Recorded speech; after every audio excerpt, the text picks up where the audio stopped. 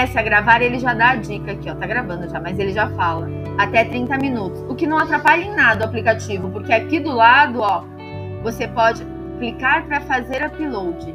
Gravou com seu celular, gravou com seu iPad, que tem um microfone maravilhoso, sobe para cá. Pode fazer com a mesma coisa.